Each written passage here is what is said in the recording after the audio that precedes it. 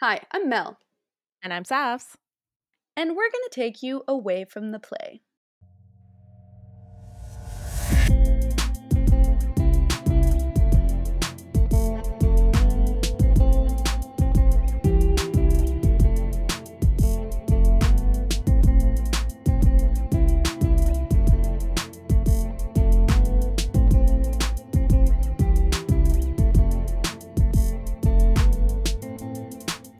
Welcome back to Away from the Play, everyone. Thank you for listening.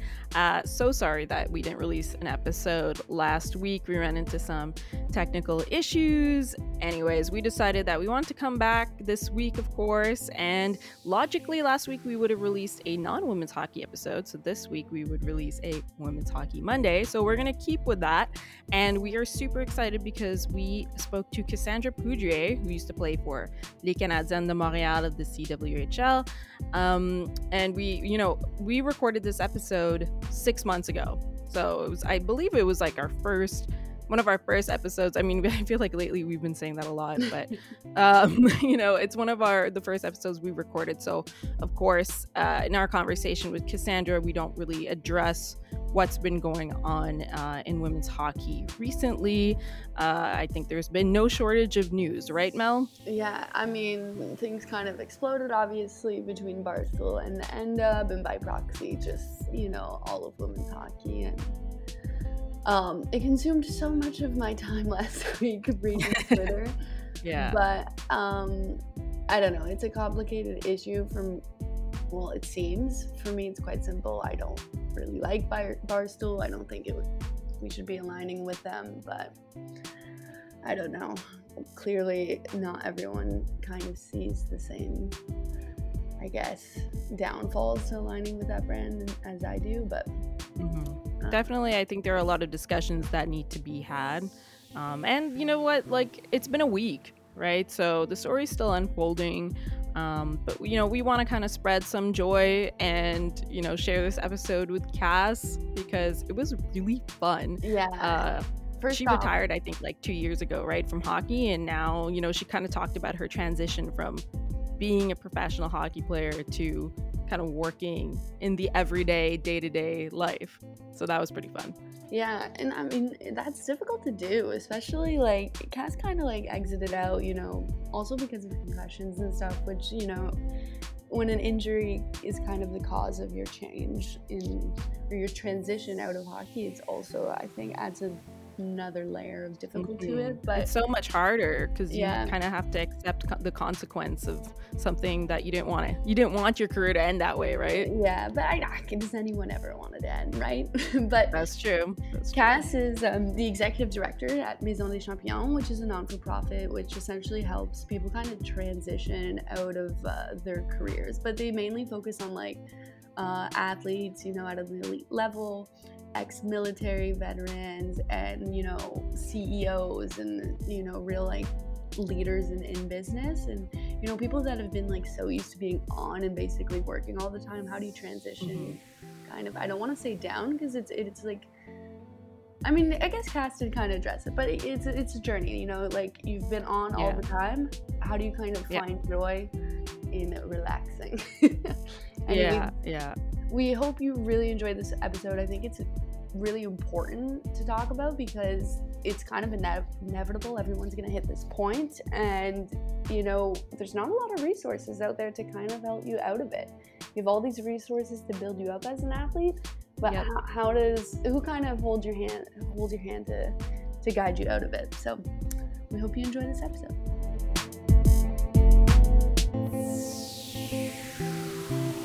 So excited this morning. We have my good friend Cass Poudrier, ex-teammate of mine, ex-enemy of mine at Cornell. We used to man opposite blue lines, and every once in a while I would rush a puck, and I had to try and get around Cass, and it never worked, but we did our best. So Cass, thanks so much for joining us. How are you doing during this quarantine and pandemic? Are things well? Thanks for the invite, Mel. Things are actually going very well. For me, life hasn't changed that much during this pandemic, in the sense that I was already working from home. And so the difference is more like what's happening outside of my home than what's happening inside. But otherwise, I'm doing very well. So it's been 2 years since like you decided to retire from professional hockey. You and I used to play together with Les Canadiens. Just how has that transition from being an athlete to work life been? It's actually been great and a challenge at the same time. And I would say that the great part has been because I prepared it. So prior to deciding that I was gonna retire, I kind of knew that it was coming for me. I didn't know exactly when. I knew it was somewhere in the near future. And so when I got cut from the national team back in 2016, like something changed for me in my relationship to my sport. I knew that there was no more option for the Olympics. And I knew that if I wanted to live happily after my sport, I needed to do some work on myself to understand who I was outside of a hockey player. And so because I worked on that part prior to that, when I got injured back in 2018, I was ready to say, okay, that's enough injuries, that's enough. I'm ready to do something else, and now is a good timing. So it's been great in the sense that I had a support system. I had people going through the same thing as me at that same time. And it's also been a challenge a bit too in the sense that, there's so many patterns that we have as athletes that you have to learn to translate into the work life, into, life after sports. And so it's always a challenge to be able to observe yourself and see those patterns happen and see how they can be sometimes good for you, but also sometimes they can be hurtful in the sense that you don't need to be an overachiever in everything you do. Um, so yeah, I guess that's what I would say about those 2 years. What are some of those patterns that you notice, like the ones that either worked for you or didn't work for you, that you had to kind of adapt into your Mm-hmm. everyday life now? Yeah, well, some of those patterns that I had to adapt is this idea, being a student athlete and just being a high level athlete. Like, I thought that like I couldn't stop doing something until it was perfect.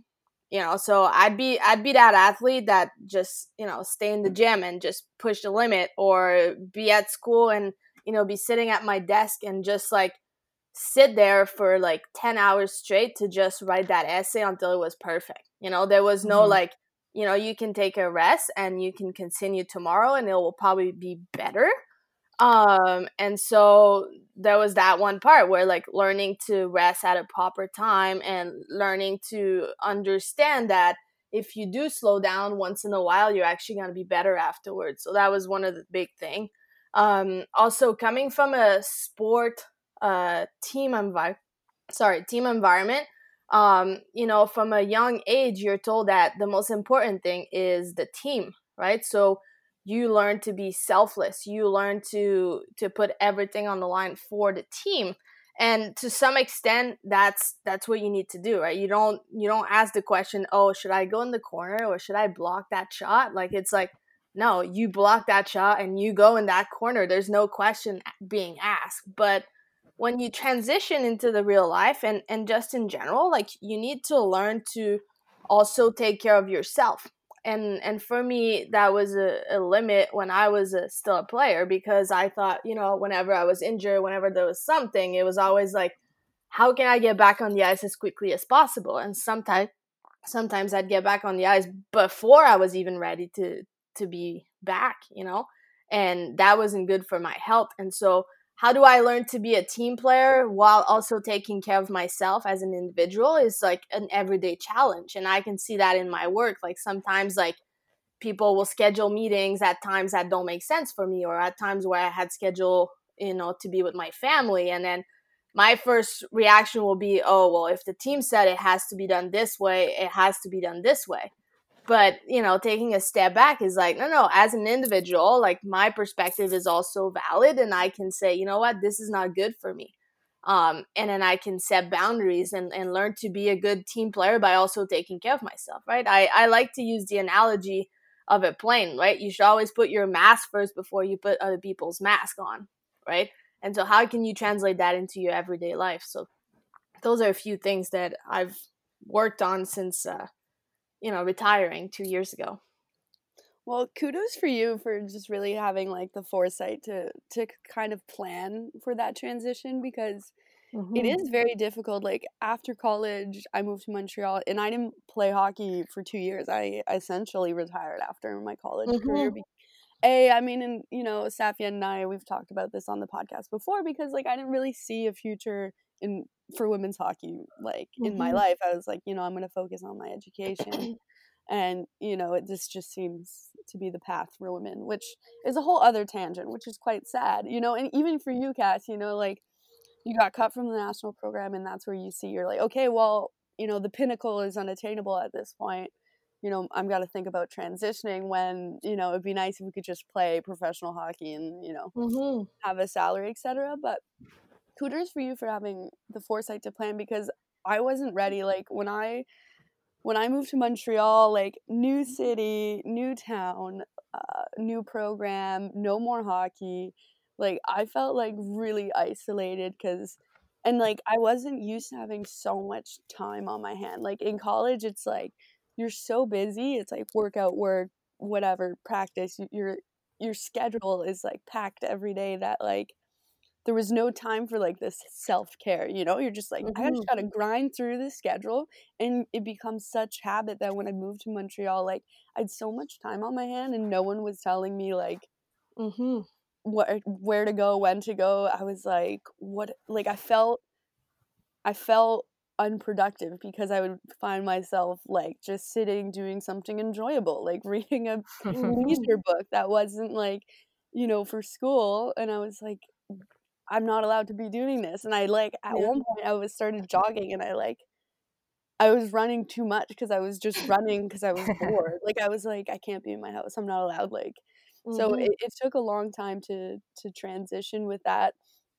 So, since we're kind of already talking about it, and can you explain to us a little bit your job, since it really is sort of this liaison for athletes exiting sort of their professional careers into, I guess, civilian life, we could say. Yeah. So can you just tell everyone, about your work, about Kenyu, and really kind of give us the pitch, because I think it's excellent. When I heard of it, I was like, everyone should have at least kind of a crash course into like your post athletic career. Yeah. Thanks. And it's so true what you're saying, just to go on about what you were saying about this like idea that like all of a sudden we have time and we do something enjoyable and we think, I'm not allowed to be doing this. I should be, going 100 mile an hour into something, and I should be tired right now. I should be out of breath, right? And that's something that we hear a lot in our work. And so what I do for work is I work for this firm called Kenyu. And we have two branches. That's how I like to explain it, because a lot of time when I explain what I do for a living, some people get confused. So we have the corporate side of thing, where we work with management teams, and we help them, kind of a team building, if you like, in a way. We do team building with them, but more in the perspective of like, it's not about like you go through something together, so you go and do an activity and then it's over. It's more about like, we live something together and then we make sense of it, and then we try to find ways to translate it into our workplace. So we do that with like corporate, like big businesses that want to learn to be a better management team, to then be able to work together in face of crisis. So for example, we work with the company that had faced a lot of challenges back in 2019, and they were doing much better. And then we had a touch point with them a couple weeks ago, and we asked them like, how was it for you guys during the pandemic? And they said, you know what, it was actually a springboard for us. Like all the work we had done prior to this made us ready for what happened during this pandemic, this quarantine. So they were ready to go because they had done the work individually and as a team. So that's like the first part that we do. And then the second part is called La Maison des Champions, which is the program that you were referring to, Mel. It's so initially back in 2017 when the first cohort started, I was part of it, and La Maison des Champions was a program just for athletes that were at a stage in their career where they were questioning whether or not they either wanted to keep doing their sports, or they were, taking a break because they had injuries, or some of them had babies, um, you know, and they were like just questioning this relationship to sports. And so that's the second part of Canu. And the big change, before I tell you more about what La Maison des Champions is that we're realizing that its mission, which is to transform the transition experience for high level or high overachiever people, is that it needs to live on itself. And so during this quarantine, what I've been doing is I've been working on creating a non-for-profit with this program. And so we're taking it out of the business and we're creating a non-for-profit with it. That's And amazing. yeah, and so that's been like the big thing that I've been doing in the past few months. And what we realize is that not only do athletes go through this phase where they question, like, should I still be doing my sports? And then when they decide to retire, they stop, and then they have those same questions as you did before, where you were saying, oh, you know what, like I shouldn't be doing this, or I'm so used to being so busy, so I'm just gonna do the same thing and I'm gonna get 4 jobs because who am I if I'm not busy, right? And Yeah. and people around you are praising you for being that person that's so involved and everything, right? But a lot of time they don't take into consideration what's happening for you internally, right? As though Yeah. like you look like you were so calm and peacefully reading a book, inside your head what you were like is like, I'm I was not like, allowed what to am I do this. doing? It's stressful, right? And exactly. And so the program now, the next cohort, which will be starting in August, will include people from the military, so veterans. We will have athletes, and we will have CEOs that are either like questioning whether or not they're like ready to retire, or they're about to sell their businesses, or they sold their businesses and now they're like, well, what do I do now? And we realized that these 3 groups of people all have the same questioning, right? Like, who am I if I'm not getting results, right? They're very attached to their result. Who am I if I'm not my title, right? A lot of times, like, I used to introduce myself like, I am a hockey player. Like, I Yeah. was what I was doing, right? It was not like I play hockey. It's I am a hockey player. And then first thing, when you go back to your family during Christmas time is, oh, how's the hockey season? How's the team this year? Any chance to win the playoffs this year, and things like this, right? So all of a Yeah. sudden you take that part away from you, and the big question is, who am I now?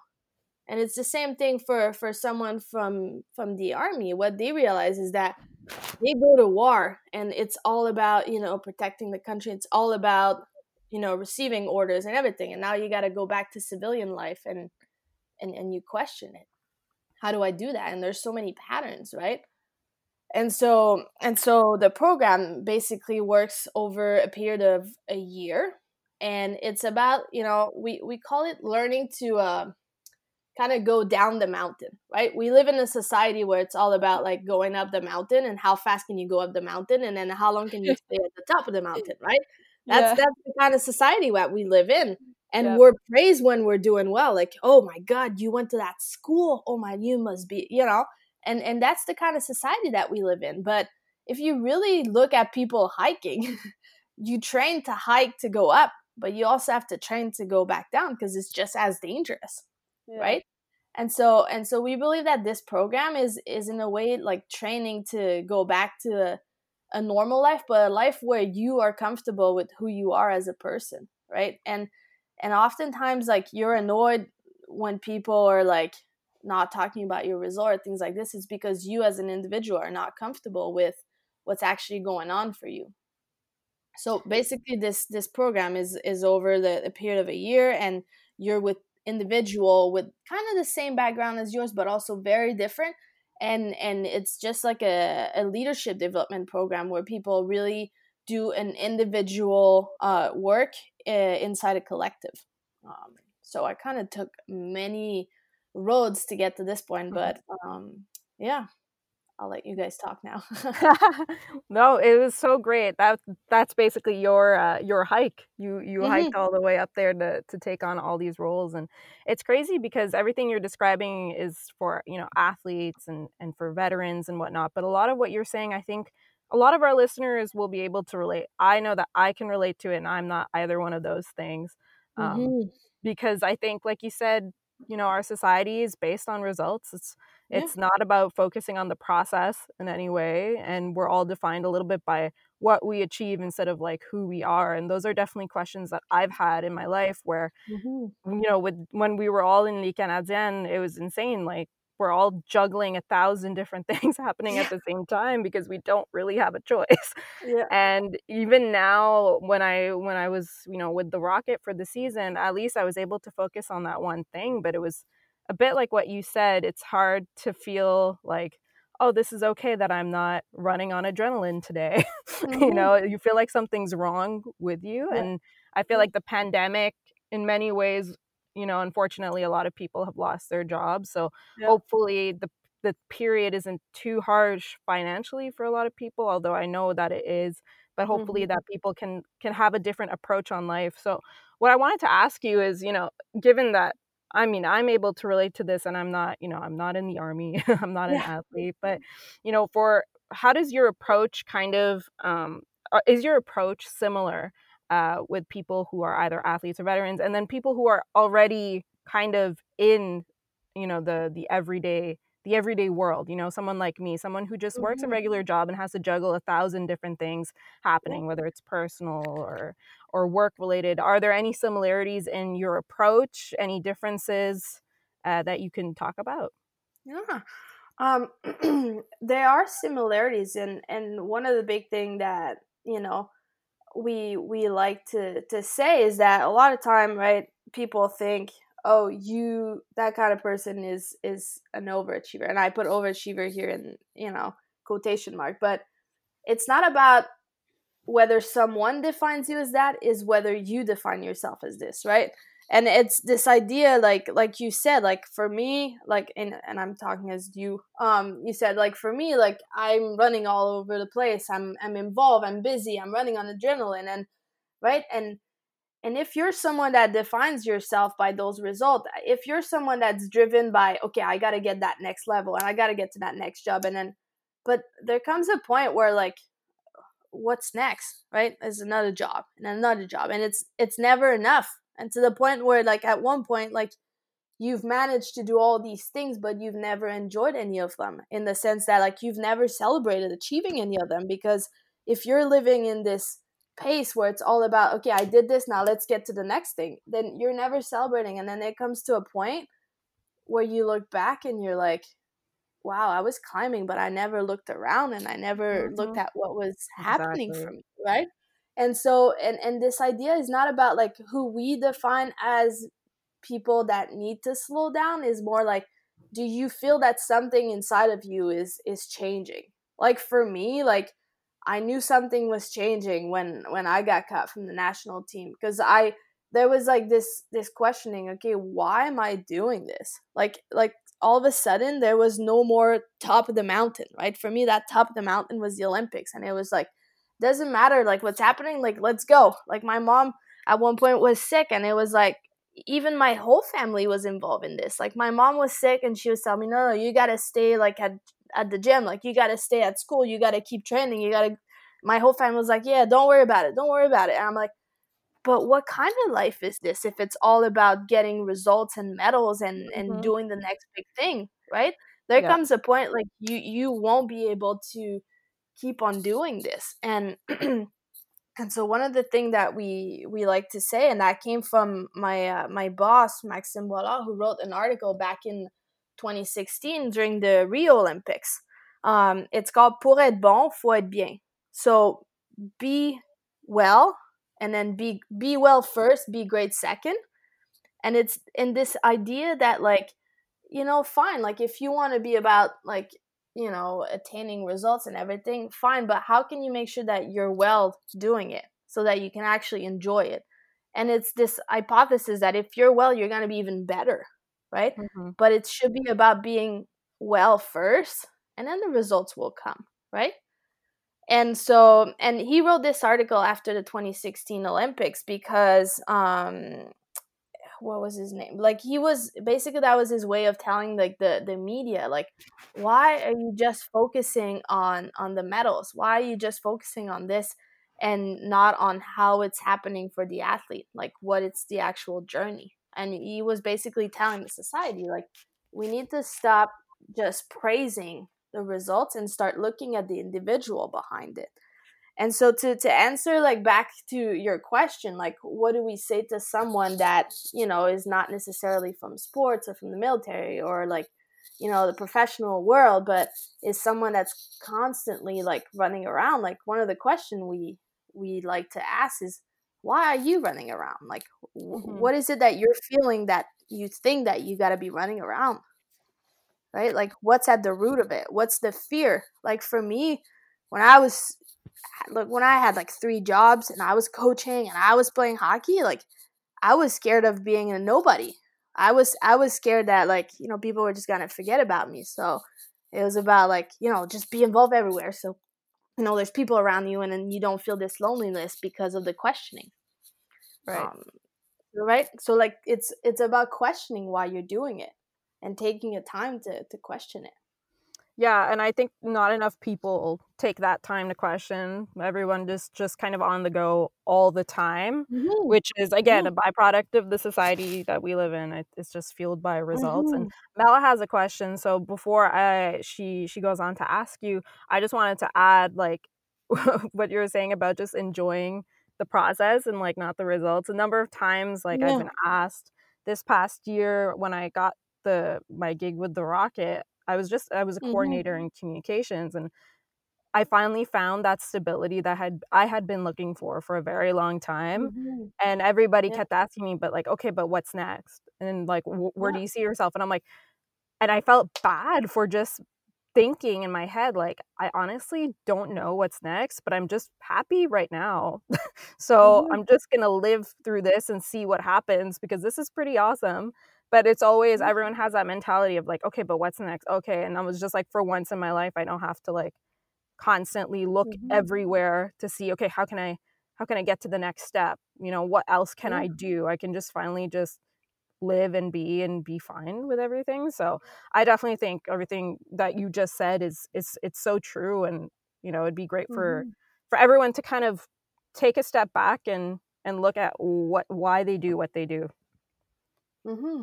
And if you're fully comfortable, like you said, like I was finally at a good balance, like I had found like where I wanted to be. Yeah. And a good way to know if you're like fully comfortable with it is when those people do ask you like, okay, but what's next? And you're like, you know what, this is good enough for now and I don't know what's next. And if like you're feeling like you're emotional, like your body, like you feel it, like you're fully comfortable, like Hmm. people can ask you whatever they want, like you're just gotta be like, yeah. Yeah. But I know for myself, like, especially after like being done with the national team and everything, it was like people would ask me, okay, but what's next? Or when I was graduating and everything was happening at the same time, I was graduating and my plan for the Olympics was just gone all of a sudden. Like it was all within like a couple weeks. And every time people would ask me this, like I felt like I was gonna throw up. Yeah. And that was like the biggest sign that I was not okay with it. Right. But after that, once I started working and questioning it and, understanding it, like people could be asking me and I was like, I don't know. And I was actually feeling good saying it. I was like, okay, you know what? I'm actually in control of this situation. Now I'm actually at a good point. But you're right. Like you were finally at a good point and people are like, but what's next? As if like it's never enough. Yeah, the mountain always gets higher. Yeah. What I was gonna say is like I love the hiking analogy and coming down Mm-hmm. Hmm. because when you're climbing a mountain, to get there you could literally just push. If you could push and grind, you're gonna find your way up.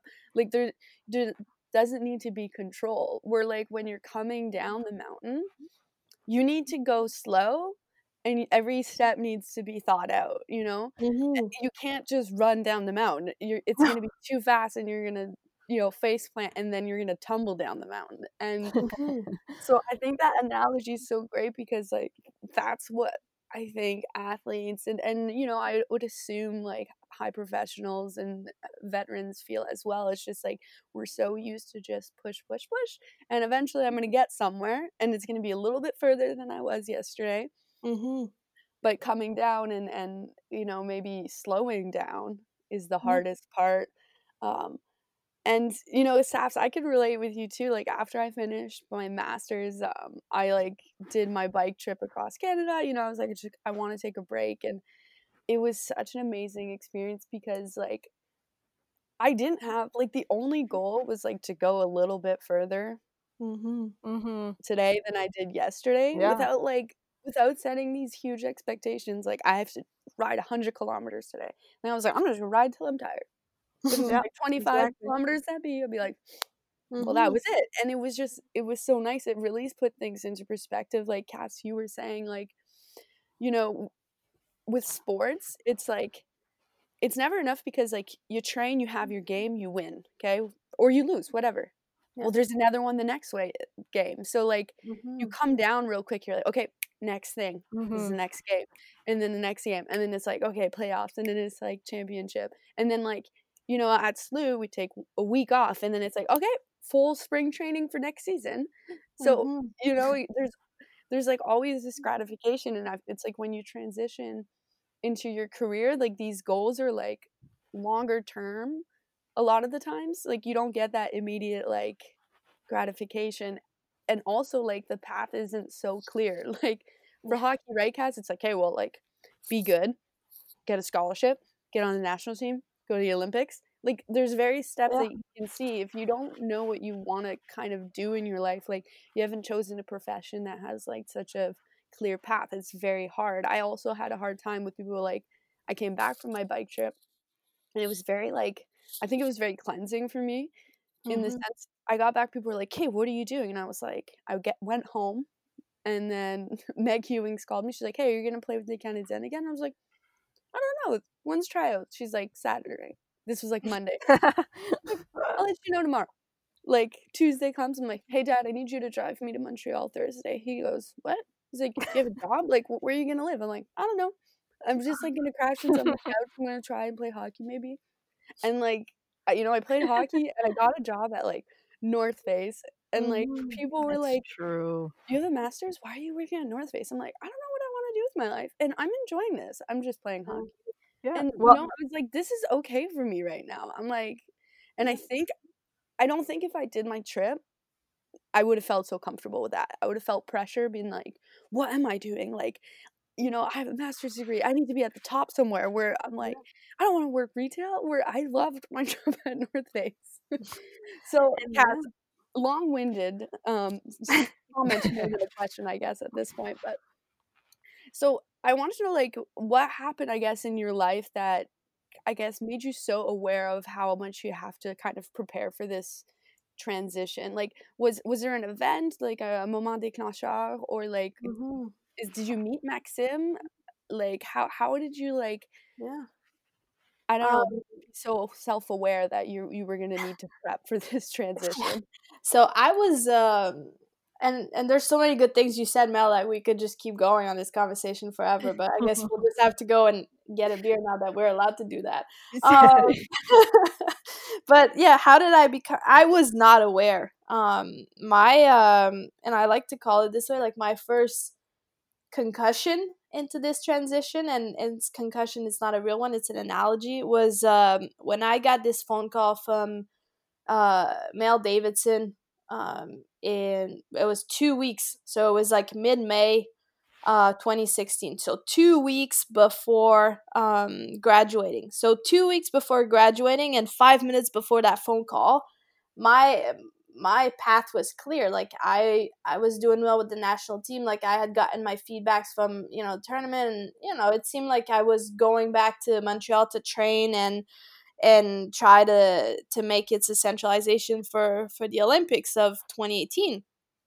And so five minutes later, I get a phone call, and it's a 3-minute phone call, and it's basically like, how's the weather over there? And then it's like, well, thanks for your services, but we no longer need you. And that was it. Like, I never knew why. It was just like, you're not on that list anymore, and thank you. And I was like, what? So 2 weeks later, I was graduating, and it was all these questions. Okay, well, what are you doing? What are you next? And then you're like, well, until 2 weeks ago, I knew what I was doing. Now I have no idea. So then I go back to Montreal, and I had packed my stuff at Cornell, and I get back to Montreal, and it's like June 1st, and it's like all of a sudden it hit me, because before that I was just like in the mode like packing my apartment, graduating, and driving back and everything, and then all of a sudden I'm in Montreal, and I just get sick. Like, I start coughing, I start like, I'm not doing well, fever, everything, like I'm bed sick, everything. And to a point my mom's like, okay, we're gonna go to the hospital. And they're like, okay, and they're like, you got tonsillitis, and they give me antibiotics, and it's just like nothing's working. I go back, and they're like, okay, they found tumor on my throat, and it's just like this like mess. Like, for a month, like, I'm just sick and sick. Like, it's so, like, my body was like literally like shutting down, like, from this stress that was just happening. Like, I was so identified to what I was doing that all of a sudden, like, this wasn't there anymore, and I was just like, oh my god. But I wasn't able to say oh my god at this point. Like, it was, my body was telling me like, you need to take a break. And I was like, oh my god. So it took like a month and a half before I could start even training, and even like just a little bit of training was too much. Like, it was like I was out of breath. I was like, okay, clearly something is happening. So I knew from, I don't know, I knew from like the services I had gotten that I had access to people at the INS that could help me out. And obviously my first reflex, like, being, this person that's just used to doing one more thing, I went to the INS looking for help with my CV, like my it was about like getting a job. And they were like, you also have access to psychologists and things like this. I was like, oh, okay.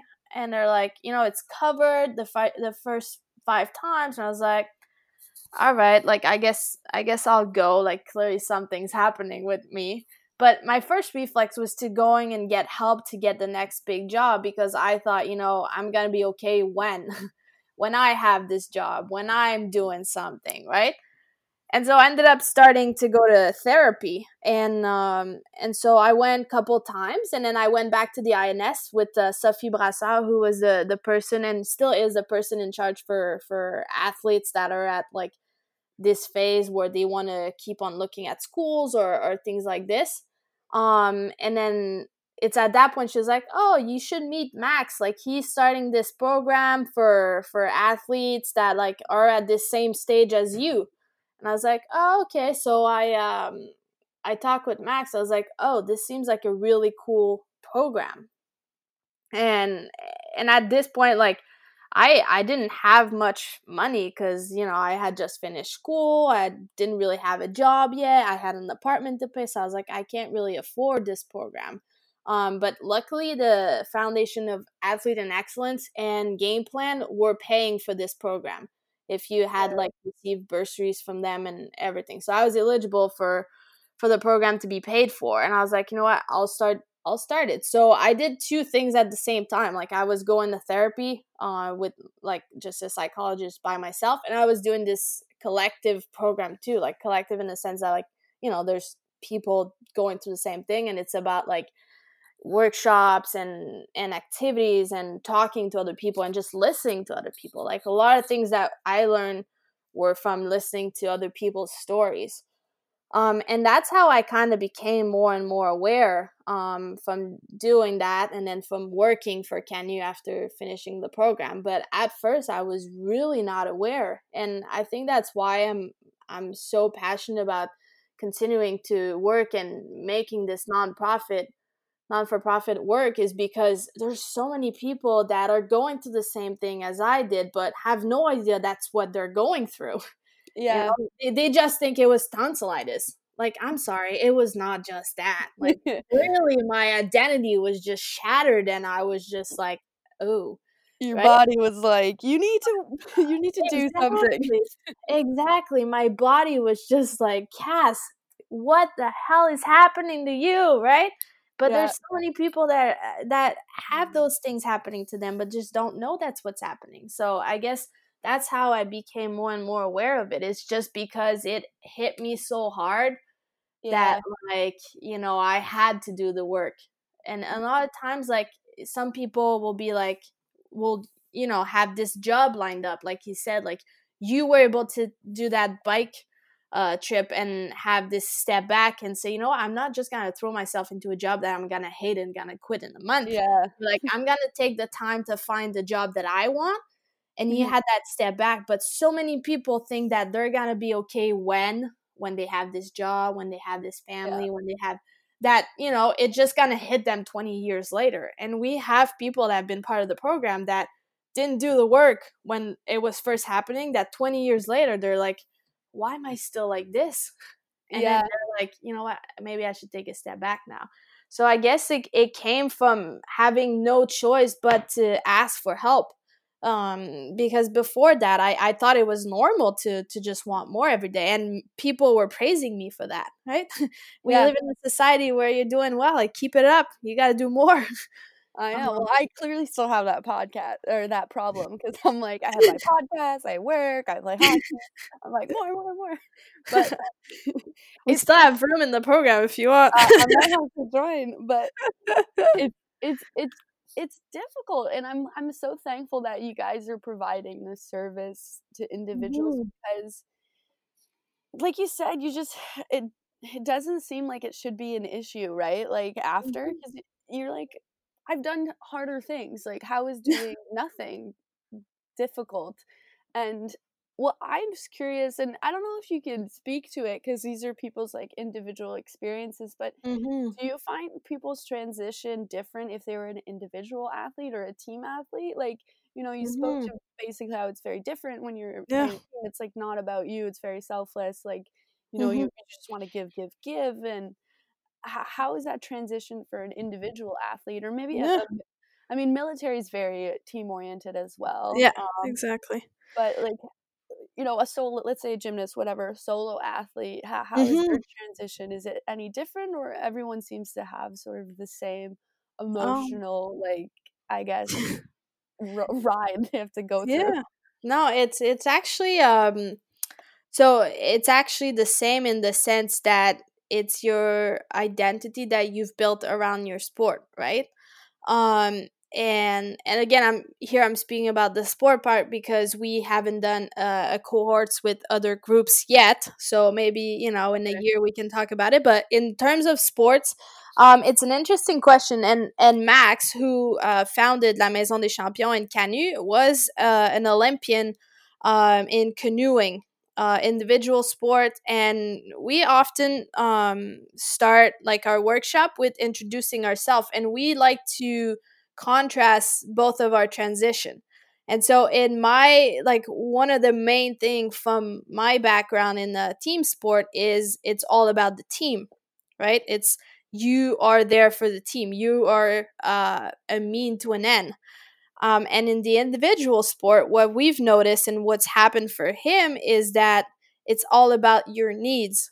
Like, what can you do? Like, what is the athlete needing in this time and space that's gonna make him better? So for Max, it's like, okay, gotta get a car, get a sponsor, get a car. You need this. It's all about you, right? So it's like Yeah. family was all around, like, this person, right? It was all around him and everything, right? So the difference is how, for him, it's learning that there are other peoples with needs around him, and how can they work in cohesion and not just about your need. And for him, his first realization in terms of that was, so he went to the 2000 Olympics, and he was trying to qualify for the 2004. And between 2000 and 2004, there was a change in the rules for boats.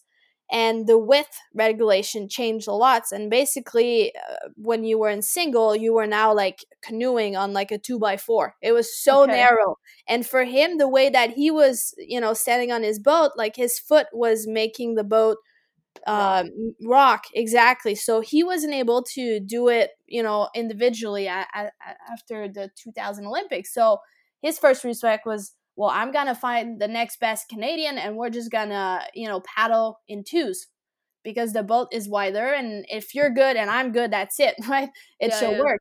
But they were putting two individual athletes together, which was all about like, let's get to the goal. So they were really good when it was going well. But when it wasn't going well, they couldn't speak. They didn't know how to work as a team, right? Yeah. And so that became very obvious for him. So as much as for me was like, if it's good for the team, it's good for myself. And for him, it's good for me, then it's good. That's it. Yeah. So he was very aware of his own needs, and I was very aware of everyone else's needs but mine. So for him, it was kind of the opposite as me. But this main idea of transitioning and learning that you are not your sport, you are not your result, you are not your role. That's the same thing for both of us. So that's kind of like, the contrast that we like to put forward. Yeah, I mean, it's so funny how you say like you are not your sport, because like you unintentionally, I guess, feel like that's all you are, even though if you don't like admit it to yourself. Mm-hmm. Like, like I always knew in college, like I had a lot of other interests. I was academically driven. I had friends outside of sports. Yeah. So I thought I was like a well-rounded person, but like when I came back, like I left and I came to Montreal, and like, no more hockey. It really hit me. I was like, wait, what am I good at now? Like I think I loved the idea that like I was excellent at something. Like maybe I wasn't the best, but like I was very good and people knew me as that, like go back to your hometown, your family. It's like, how's hockey? That's like the first question. Everyone knows, oh, Mel's, she's the hockey player. So then when you lose that, you lose a big part of yourself. And I think then we're really hard on ourselves to be like, well, I need to build this other identity. And then this is where we fill this void with just things. So I guess just for like the sake of time, Cass, and we're honestly, we're definitely gonna have you back on, and if Max didn't come, would be awesome, because it would be nice to know how it all started. Like, what is your advice to, I guess, athletes who are about to enter that transition? And obviously, we would like you to plug how they might be able to find you guys in that Maison des Champions, but if they can't access you, like, I guess, what are maybe 3 things they should start thinking about or like preparing for this transition, if you can put like a number, like, or like actionable items. Actionable item. I mean, first thing I'd tell them, go follow our Facebook page, so La Maison des Champions on Facebook. We have a lot of stuff that we post there, and so that would be the first thing. The second thing I would say is that a transition, whether you are excited about it or you are really scared about it, it requires some time. Like you said before, like we learned to climb a mountain, but going back down the mountain, first of all, is not a negative thing, and second of all, you need to be very agile to do this. And so whether or not you are scared or about it, like you should take the time to prepare it, and not just because you want to be feeling good emotionally, but also like you spent most of your life doing that. So how can you actually translate that into your next part of your life, right? So taking a step back is just going to make the next few years, the next years for you even better, right? So whether you do it within the group and you do it with us, like you should still take a step back. For you was, going on that bike ride. So I would encourage people to start asking themselves question, like, how do I want to go through that change? Do I want to go through it alone or with people? And then I would just say, like, don't be afraid to ask for help. Sometimes it's just one conversation that allows you to feel like you're not alone. Like for me, realizing that there were other people asking these same questions, like I was like, oh, I'm not weird. Other people have these questions, right? So don't be afraid to ask for help, and you'll see there are a lot of people that are asking these same questions. So.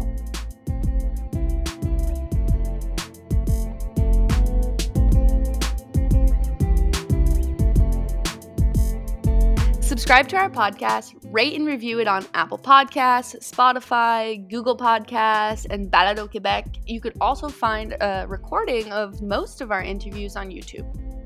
Yes, that is true. And you know what? You can follow us on Facebook and Instagram at Away From The Play, and on Twitter at Mel_and_Safs. You can also follow us individually on Twitter at Safs_on-the-go, and for myself at Mel the Rock. Special thanks to Mathieu Brutus for the music and Naimalu for our logo. Give them both a follow on Instagram. We can't wait to see you next week.